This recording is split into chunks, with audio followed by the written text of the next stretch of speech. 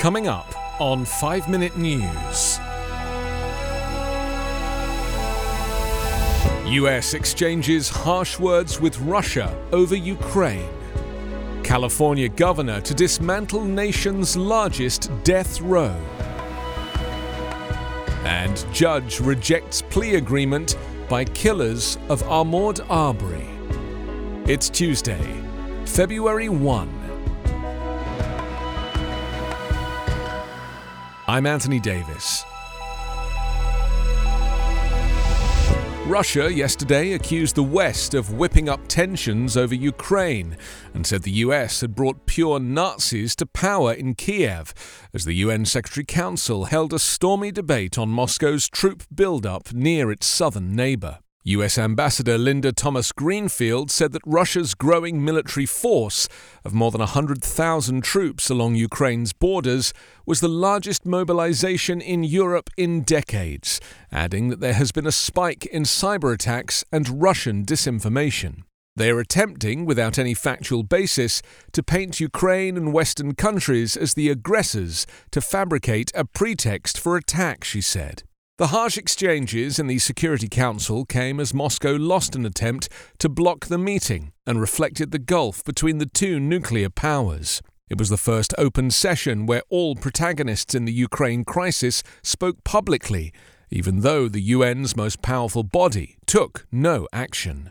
In naval exercises in the Black Sea, which started last week, a Ukrainian envoy said the Russians had deployed frigates, battleships, missile ships, assault landing ships, and minesweepers. Another 6 battleships from Russia's Northern Fleet were reported to have entered the Mediterranean on Monday. It was reported that the vessels were carrying 60 tanks and more than 1,500 soldiers. The warships are currently navigating in the Sicilian Channel under aerial surveillance from NATO planes. The governor of California, who 3 years ago placed a moratorium on executions, is now moving to dismantle the United States' largest death row by moving all condemned inmates to other prisons within 2 years. The goal is to turn the section at San Quentin State Prison into a positive, healing environment. Gavin Newsom said on Monday it's an outgrowth of his opposition to what he believes is a deeply flawed system, one that gets my blood boiling. The prospect of your ending up on death row has more to do with your wealth and race than it does your guilt or innocence, he said. We talk about justice, we preach about justice, but as a nation, we don't practice it on death row. California, which last carried out an execution in 2006, is one of 28 states that maintain death rows along with the US government, according to the Death Penalty Information Center. While other states like Illinois have abolished executions, California is merging its condemned inmates into the general prison population, with no expectation that any will face execution any time in the near future. Oregon similarly transferred its much smaller condemned population to other inmate housing 2 years ago. Newsom imposed a moratorium on executions in 2019 and shut down the state's execution chamber at San Quentin, north of San Francisco. Now, his administration is turning on its head a 2016 voter-approved initiative intended to expedite executions by capitalizing on one provision that allows inmates to be moved off death row. A judge in Georgia has rejected plea agreements reached between federal prosecutors and 2 of the 3 white men convicted of murdering Ahmaud Arbery, saying she was not willing to be bound to the 30-year federal prison sentence set in the agreement. The unusual decision by U.S. District Judge Lisa Wood came after Travis McMichael, one of the 3 attackers due to face trial next week on federal hate crime charges, admitted for the first time that he had pursued the 25-year-old black man because of his race.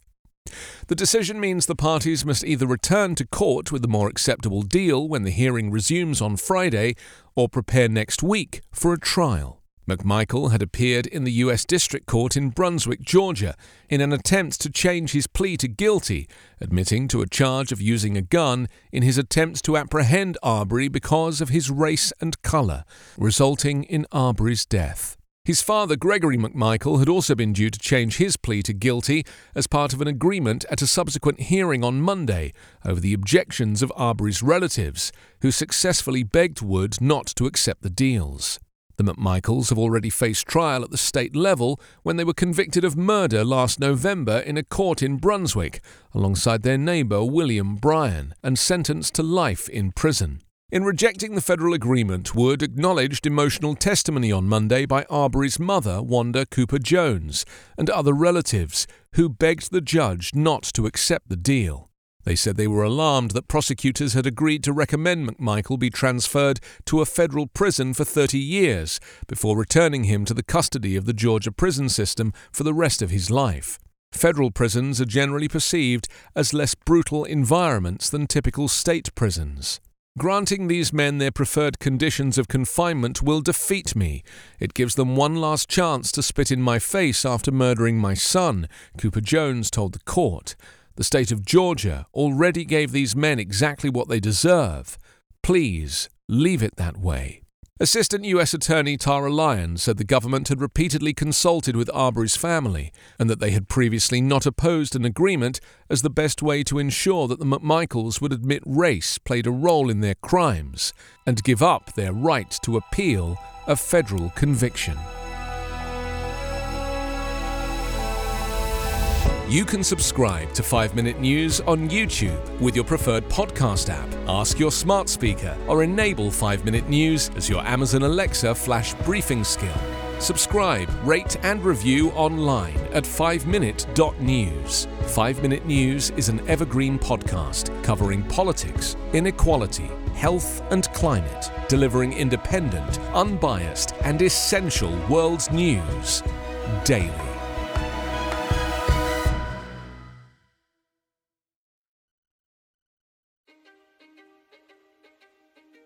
History is complicated. The story of human progress is long, messy, and riddled with controversies big and small. On Conflicted, we dive headfirst into history's most infamous events and contentious figures. We try and untangle the good from the bad, the fact from the fiction, and the monsters from the misunderstood. Was Genghis Khan a murderous butcher or a civic pioneer? Did the Allied powers go too far in firebombing the German city of Dresden at the twilight of World War II? And how did the Marquis de Sade acquire such a sinister reputation? And was any of it true? These are just a few of the tough questions we wrestle with and investigate on Conflicted. So if you love history or just enjoy a good story, please join me, your host, Zach Cornwell, for a fascinating new topic each and every month. Conflicted, a history podcast, is available on Spotify, Apple, or wherever else you get your podcasts. I hope to see you soon.